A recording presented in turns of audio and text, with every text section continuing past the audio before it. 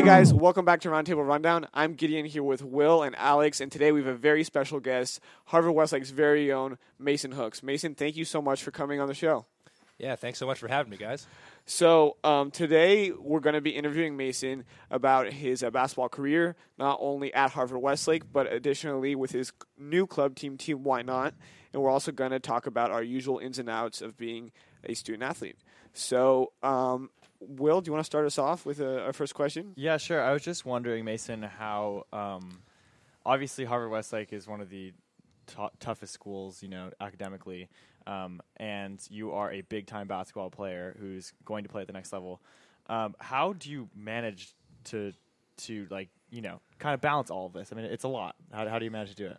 Yeah, so, it's hard, just like it is for, every student here.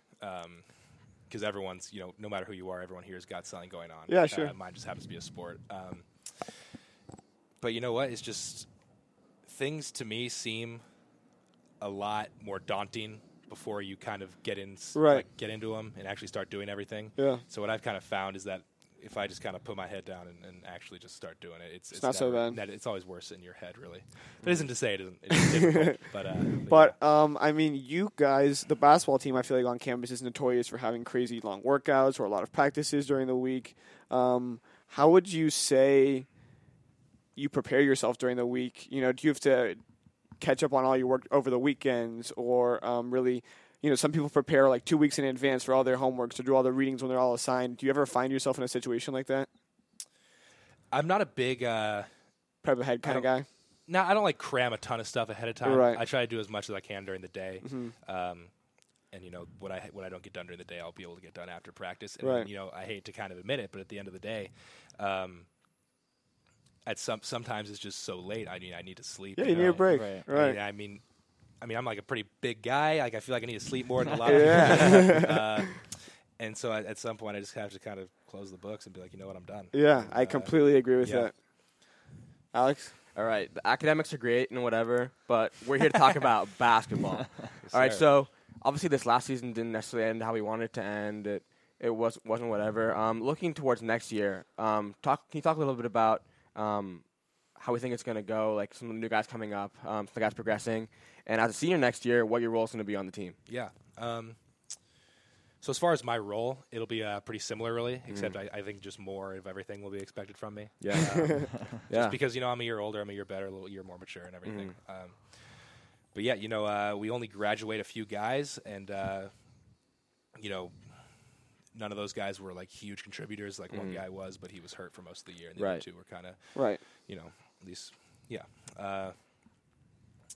So we return everybody. Everyone's going to be a year better. We're going to be playing together for another year than we had this year, which is always really good for chemistry and everything. So we had a couple people, Adam Hinton and Cam Thrower, were their first years playing varsity. Sure. Right. And so I'm really actually looking forward to see how they can really step it up, because that's a big once you get your first year kind of under your belt, I think it's a lot easier your next year. Yeah. So, talk about your progression on varsity, because you started as a freshman, and how would you say your game has evolved from your first freshman year all the way until, this past season? Yeah. So, I've gotten so much better since I was to be completely honest here. What was that like your everybody freshman does. year, though? I mean, were you really terrified to be with the big guys on campus, or? No, I wasn't necessarily scared. I just because you were the biggest guy on campus. maybe. Yeah, I was coming off the bench most of the time. Right. Started a few games, but and that team also had like 6 seniors. Sure. And so that was a really interesting dynamic, because we had 6 seniors on the team. Probably 4 of which were huge contributors. Yeah. And then we also had 4, really talented freshmen. Right. Johnny and Taryn and Embrace. And then, we also had Cassius there at that point, too. So we had a ton of young guys who were really and a ton of seniors, and everyone was really good. But that can also, that can kind of lead to some conflict, too, sometimes. So it was a very interesting team that ended up working out. We wanted CIF and everything. Yeah. Yeah. CIF. Yeah. So I'm wondering, when was it that you realized that this is something that you wanted to play at the next level and maybe just continue playing for a long time? Because I know that you played baseball in middle school. I know you played volleyball with me in middle school and stuff like that. At what point in your basketball career did you realize this is something that you wanted to really focus in on and, pursue at the next level? So I've always wanted to play in college. My brother did that at the D3 level at one of the best D3 programs. And my sister played water polo, Division I. Right. So I guess not necessarily was expected of me, but I always have wanted to do that. But I think I really kind of figured out what it was going to take to actually do that, probably following that freshman season. Right. Because I had like a bit of a knee thing that off season, so I didn't get to didn't get to play at all that spring and summer and get like recruited at all. Yeah. And that that bothered me. It was one of the hardest things we had to do as an athlete was kind of sit out and watch as all these people I know are getting all this recognition and playing well. It sucks. So when I was finally able to get healthy, and I've stayed healthy, luckily, I just started working really hard and I got better, and that was kind of the point where I really realized that this is like exactly what I want to do, and I kind of understood what it would take at the same time. That's awesome. I think that really feeds into like the way we see you on the court too. Like you're like that fire guy, like always firing up the team, firing up the crowd, and like you're definitely that guy who gives 110% like every time, and is definitely it's fun to watch. I mean, people tell me this all the time, and I believe this too. Is that my best real weapon on the court isn't really. I mean, I'm a pretty good player, but I think what sets me apart from other people more than anything is just playing with passion, playing with fire. Right. And I think it took a long time for me to be able to control those emotions to the point where I'm able to now, right? Because I'm an emotional person when I do anything, right? And my whole life has been like kind of a struggle to control those and be able to use them the right way. Right. Now it's a weapon. Pretty good spot now, and that passion that you have is also not just on the basketball court. I know that you go to a lot of other sports games and you love cheering on and egging on the other team and stuff like that. I love that energy out of you. And what is that like? Do you feel like this Harvard Westlake sports community has something special? And do you think like the community can make an effort to make it better, if that makes sense? Because I feel like recently we've had fan attendance issues, and I feel like you can definitely lead a charge that, brings everyone back to games and gets everyone pumped up for everything. So so Fanatics have always been great, right? I remember coming to my brother's games when he played here, and they were crazy, right? And they're well known throughout LA, really. And I know that my sophomore year I think there were a lot of different factors at play, but we didn't really get a lot of fans because we didn't have many seniors. We were a lot of younger guys, first year on campus. But our freshman year, I remember it was crazy. Yeah, so it might have something to do with Cassius leaving. I don't really know, but at the same time, there was always great attendance before he got here. Even when we didn't have the best teams, there was it fluctuates. Yeah, and I think this year we got a really nice bounce back. I saw a lot of people at games, and it was definitely a step in the right direction. At the same time, I think there's another step we could take because I feel like a lot of people would go to the game and they weren't super rowdy or anything. But I'm going to take what I can get. Obviously, anytime anyone comes to see you play, it's a privilege. It really is. There's no guarantee that any of that will be there. So if anyone's listening to this, thank you. And let's take it further next year. I just think it's awesome that you take the time out of your busy life with basketball and school and everything. Like I can't even imagine, and going to other people's games, support and not just girls basketball, but all different sports. I think that's really admirable of you, and so thank you for doing that. And I think you're setting a good example for the rest of the Harvard Westlake community. So I think everybody knows, you feed off that energy in the crowd. My most distinct memory of that is in the Loyola game. You got a huge rebound and just went crazy in the gym.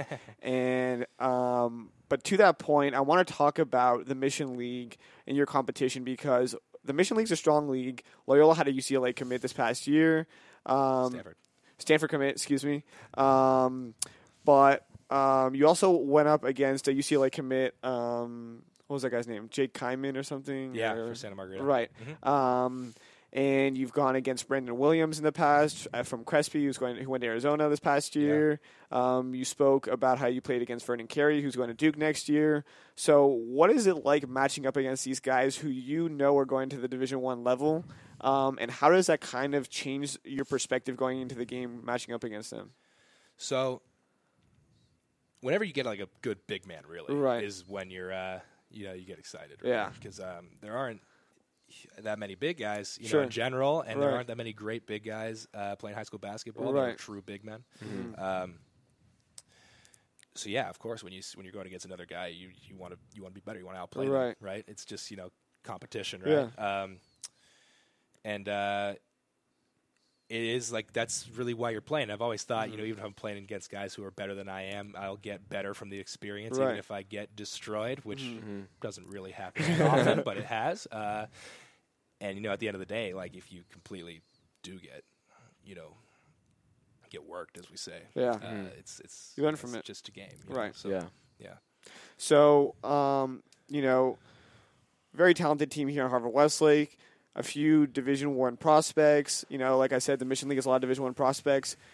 You're most likely going to be on that same path eventually, and we're all rooting for you to get there. Not to talk about, the recruiting, not to break any rules or anything, but would you mind talking about, what you're looking for to pursue your next step? What you're looking for in a school? Are you looking East Coast, West Coast, Midwest? Follow your brother to like a WashU.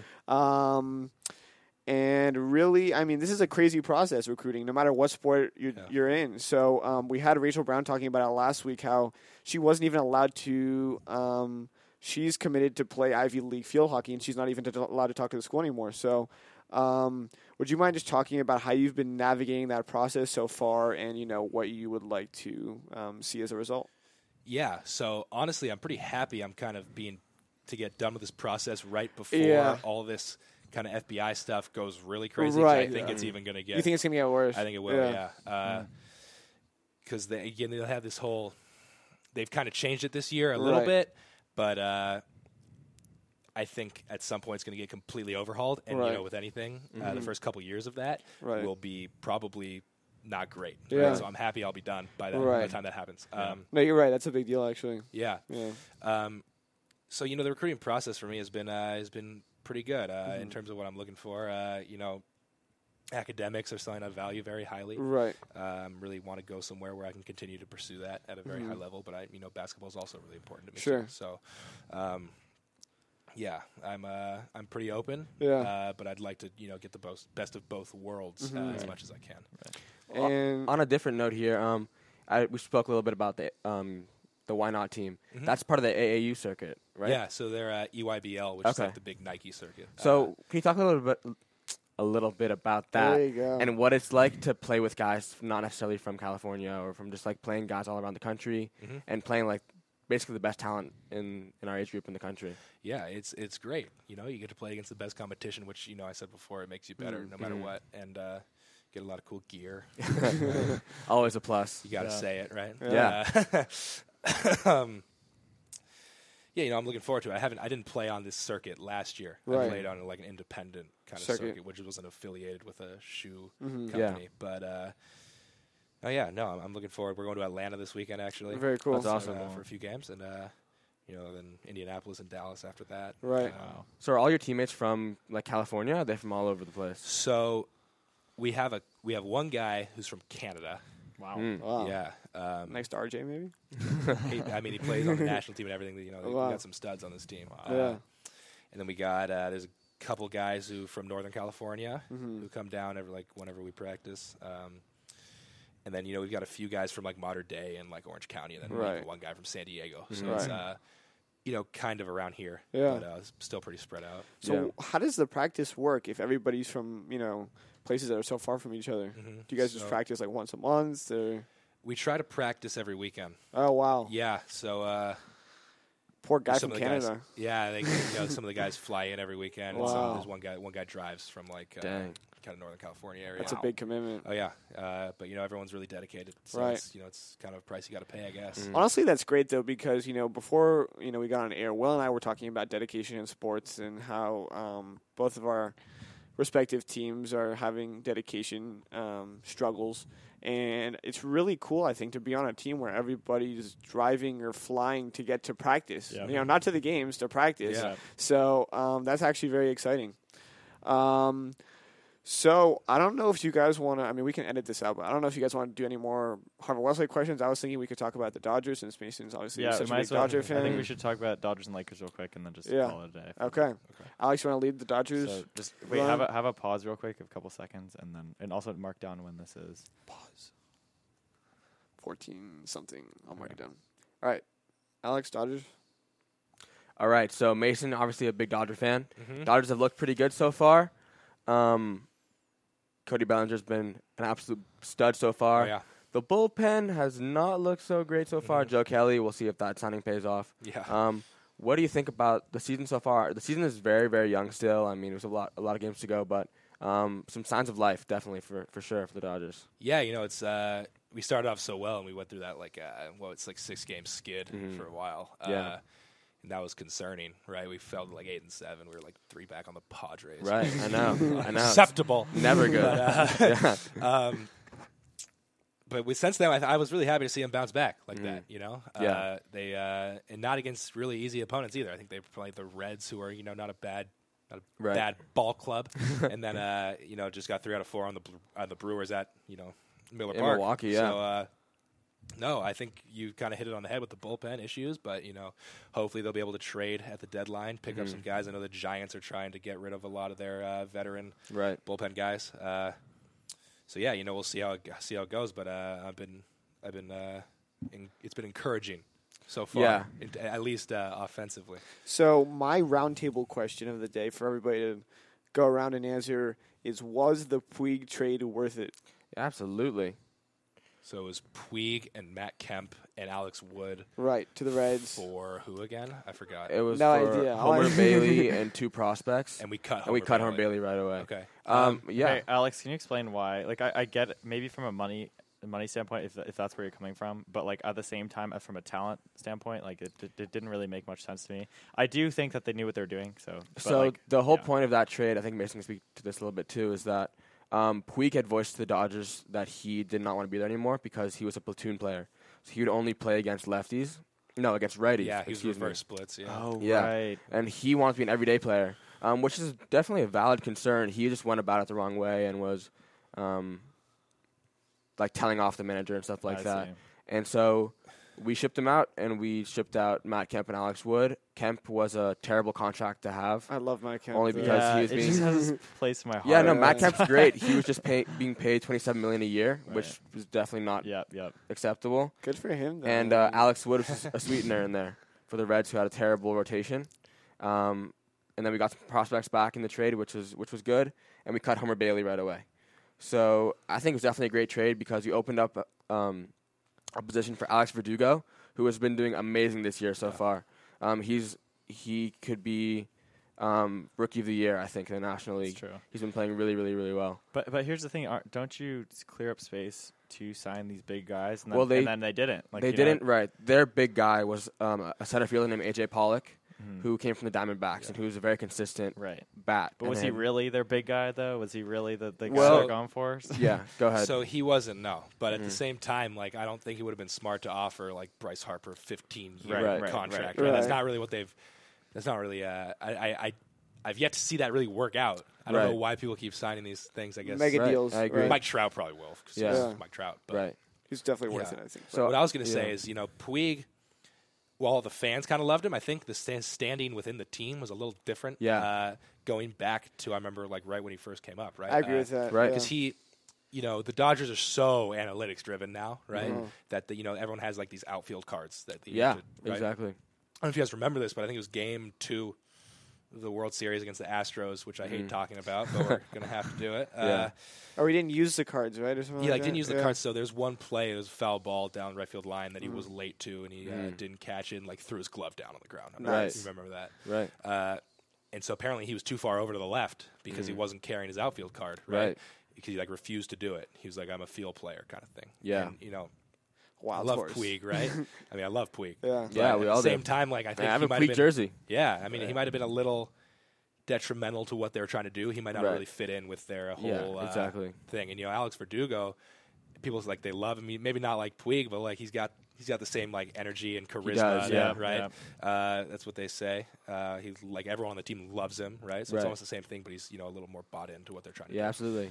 It's going back to that big splash. There are rumors that their big splash was going to be Nolan Arenado, who was supposed to be a free agent this upcoming season, but actually just signed with the Rockies for a massive extension.